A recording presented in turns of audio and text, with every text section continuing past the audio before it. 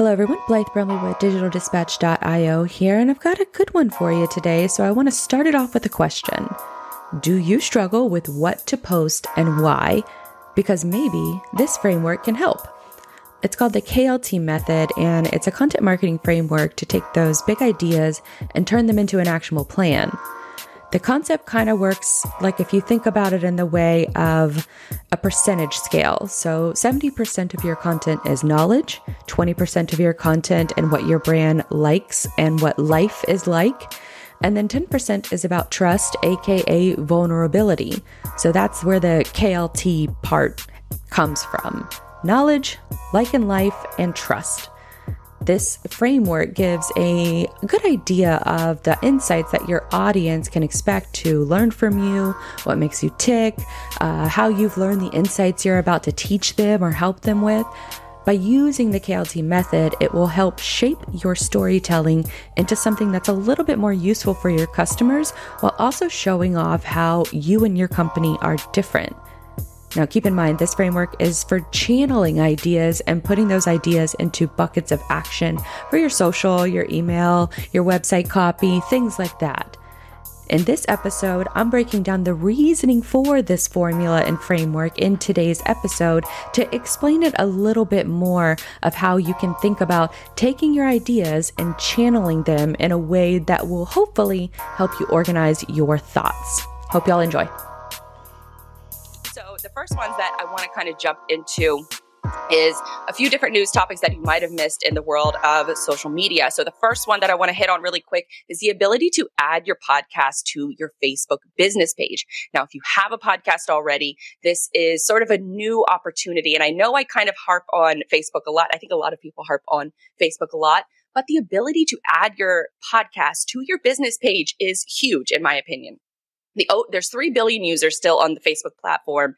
And it's one of those things that if you aren't really active on Facebook, like a lot of other people aren't, there are still people who, especially an older demographic, that goes to Facebook every single day, multiple times a day. And they don't really know how to find a podcast, how to subscribe to one, how to download an app in order to engage with one. So what this new connection does is you take your podcast RSS feed, you connect it to your business page, and then you're done. As far as a publisher is concerned, every time you publish a new episode, it automatically publishes over to Facebook, and then your audience will be able to see, or your Facebook algorithm feed will be able to show your podcast episodes as they're published. And it's just a really cool feature. Excuse me. While you won't be able to see the podcast on the desktop version of the site, it's it looks really good as far as the mobile version of the site. So I had to download the Facebook mobile app for the first time in years in order to see what it looks like. And it looks really, really good. Facebook launched this about over the summer, but it was there were a lot of bugs to begin with, but now it looks like things are operating a little bit smoothly. I don't believe it's opened up globally yet. I think it's just a US-based feature right now. But so far, so good. Folks can interact with the show. They can like it. They can share it with friends. They can even cut little clips if they wanted to send a part of the show that they really resonated with. They can cut little clips and send it over in order to increase that shareability. So that's one really cool tool that we saw during the break that I got a chance to experiment with. There's a few other things that I could talk about. There was a whole study that was conducted by LinkedIn in order to determine what kind of posts perform the best. Hint, it's text-based posts with an image. Those typically perform the best. Or if you're going to include a link in the post that you're about to share, meaning you found a cool story online and you want to share it to your LinkedIn page or your LinkedIn profile, then what you would do, or what it's recommended to do, is to talk a little bit about how you think that post is interesting, and then post that link in the comments. You don't want to post it with your original post because LinkedIn will deprioritize it. I think this is something that a lot of people kind of know already, but just in case you're wondering, why isn't my LinkedIn engagement performing better? It's because LinkedIn treats any links that send people away from the platform, they deprioritize it. So think about that whenever you're scheduling your next LinkedIn post, is that you probably want to keep it text-based, add in an image for good measure. And if you do want to include a link, just post it in the comments. There is another story from Instagram. They now allow folks to add a link to their stickers in their story. So if you're still messing around on Instagram, posting different stories, then what you can do now, this used to only be available to folks who had 10,000 subscribers or more. Now all profiles and all pages are able to add a link to their stories. So if you think about your Instagram story as a story, then you want to think about it. What's your first clip? What's your ending clip? And what are the clips in the middle that you are going to define that story about? So a singular topic, a singular event, and that's how you want to craft your story. And then at the very end, that's where you want to place the link for folks to learn more. Now, I wouldn't expect a lot of crazy engagement or conversion from that. For the accounts that had 10,000 followers or more, they've been using this feature for a while, and that conversion rate, even with that link or with the ability to add that link, it's still less than 1%. So I wouldn't expect like any crazy things to start happening from Instagram story links. But if you have less than 10,000 followers, which a lot of us do, many of us do, then what you can do is now you can add a link into your stories.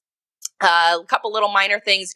YouTube removed the dislike counter, so you can still see how many people like a video, but you can't see how many people dislike a video, which I think is kind of, I think it's counterintuitive. For a lot of videos, you want to see right off the bat of if a video is going to be worth your time or not. And so with YouTube trying to hide that, you can probably guess that they want to hide or discourage people away from looking at a video, seeing a very high or a subjectively high dislike on that video. And then what will happen is you won't watch the video. And so by removing that, they're probably encouraging more users to just focus on the positive and watch the video anyway, which is YouTube's main goal anyways. And final note, TikTok is still the #1 social media app for the second year in a row, which basically has every other social media app deeply concerned, which is why they keep copying a lot of the features that TikTok has. So that's one more note. If you haven't had a chance to jump on that platform yet, like I said earlier in the show, it's much more than just dancing videos. There's lots of educational content happening on there. A lot of port workers, crane operators, supply chain drivers, they're all on TikTok and they're sharing really cool content. And that's just something that you should be made aware of. And you're not going to be posting content, that's one thing, but at least download the app, engage with it, and see how the storytelling is evolving to a short form video format. So now, final story before we bring in our first guest is I want to talk about Twitter for a second, because Jack Dorsey, their longtime CEO, has chosen to leave the company earlier this week. He posted a message on Twitter right after informing all of his employees via email. And one of the more interesting things that I thought that he wrote in the go away email, I guess the go away or I'm going away email, is that he said that ultimately, I believe that being founder-led is severely limiting and a single point of failure for most companies. And he said that he has worked hard to ensure that this company, Twitter, can break away from its founding and its founders. And so to me, this reads that he's done with Twitter. And for somebody who is not, I guess, afraid of being in the mud when it comes to content moderation, Jack has really been one of the better CEOs when it comes to social media. There are decisions that have been made. Banning Trump for life from the platform is a highly controversial move, but in a lot of people's eyes, it was the right move. Now, you could fall on either side of that fence. I'll leave that opinion up to you. But Jack Dorsey, for the most part, has been sort of a bastion of free speech and allowing that free speech conversation to take place on Twitter. I would make a case and I would make an argument that Twitter is still very much an echo chamber, and that the overwhelming majority of tweets that are sent out on the platform tend to lean one side on the political spectrum, and the overwhelming majority of those 10% of people create more than 92% of all tweets on the platform. But it's still a platform that has been around for more than a decade and has really been for the most part, a good experience.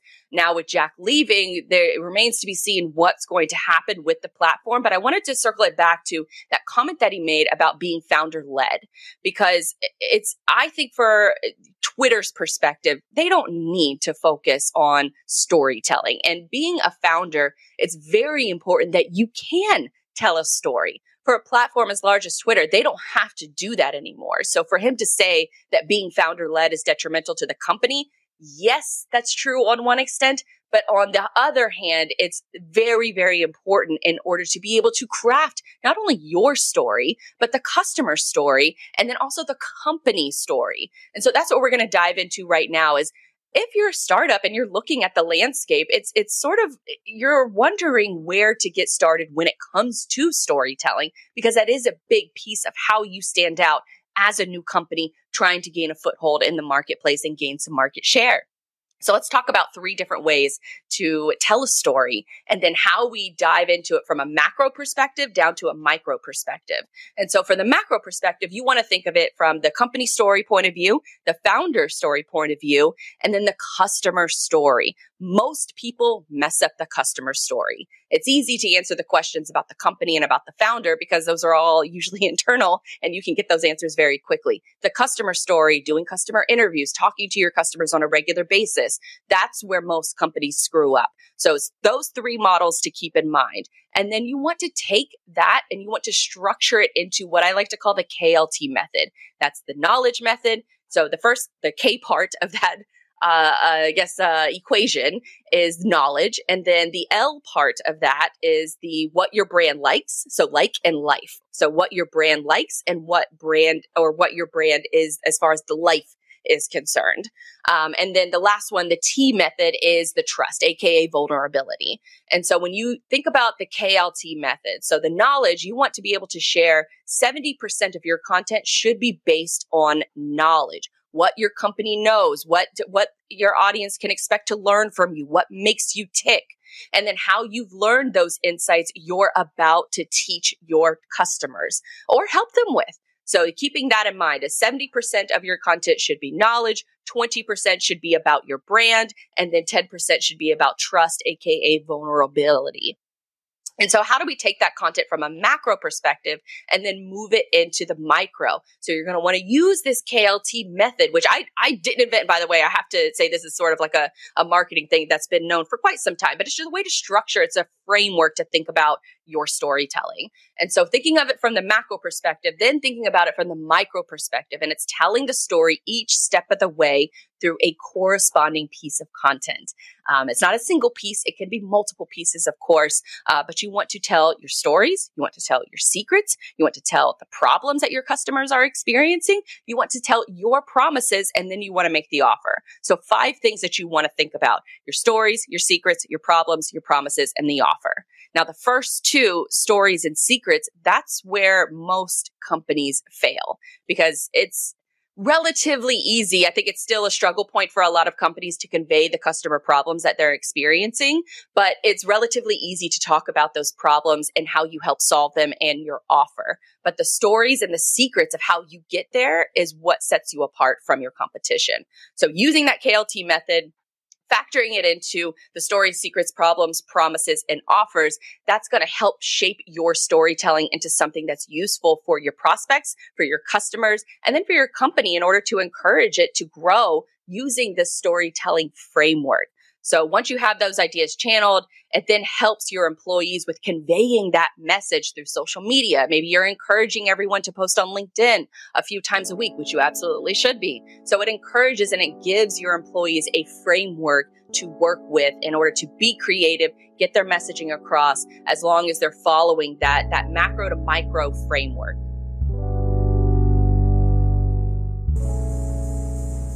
I hope you enjoyed that episode of the Digital Dispatch podcast. If you like what you heard, consider sharing it with a friend. Podcast discoverability is a bit of a challenge for creators like myself, so word of mouth goes a long way. You can check out past episodes of the show by hitting up the Learn page on digitaldispatch.io. I also have some free courses on the site that cover content marketing, distribution, and even how to audit your own website. That's going to come in handy as everyone starts to prepare for those 2022 budgets. While you're there, you can also check out our socials, the DIY shop, or custom services. Until next time, I'm Blythe Brumleve, and I will see you real soon.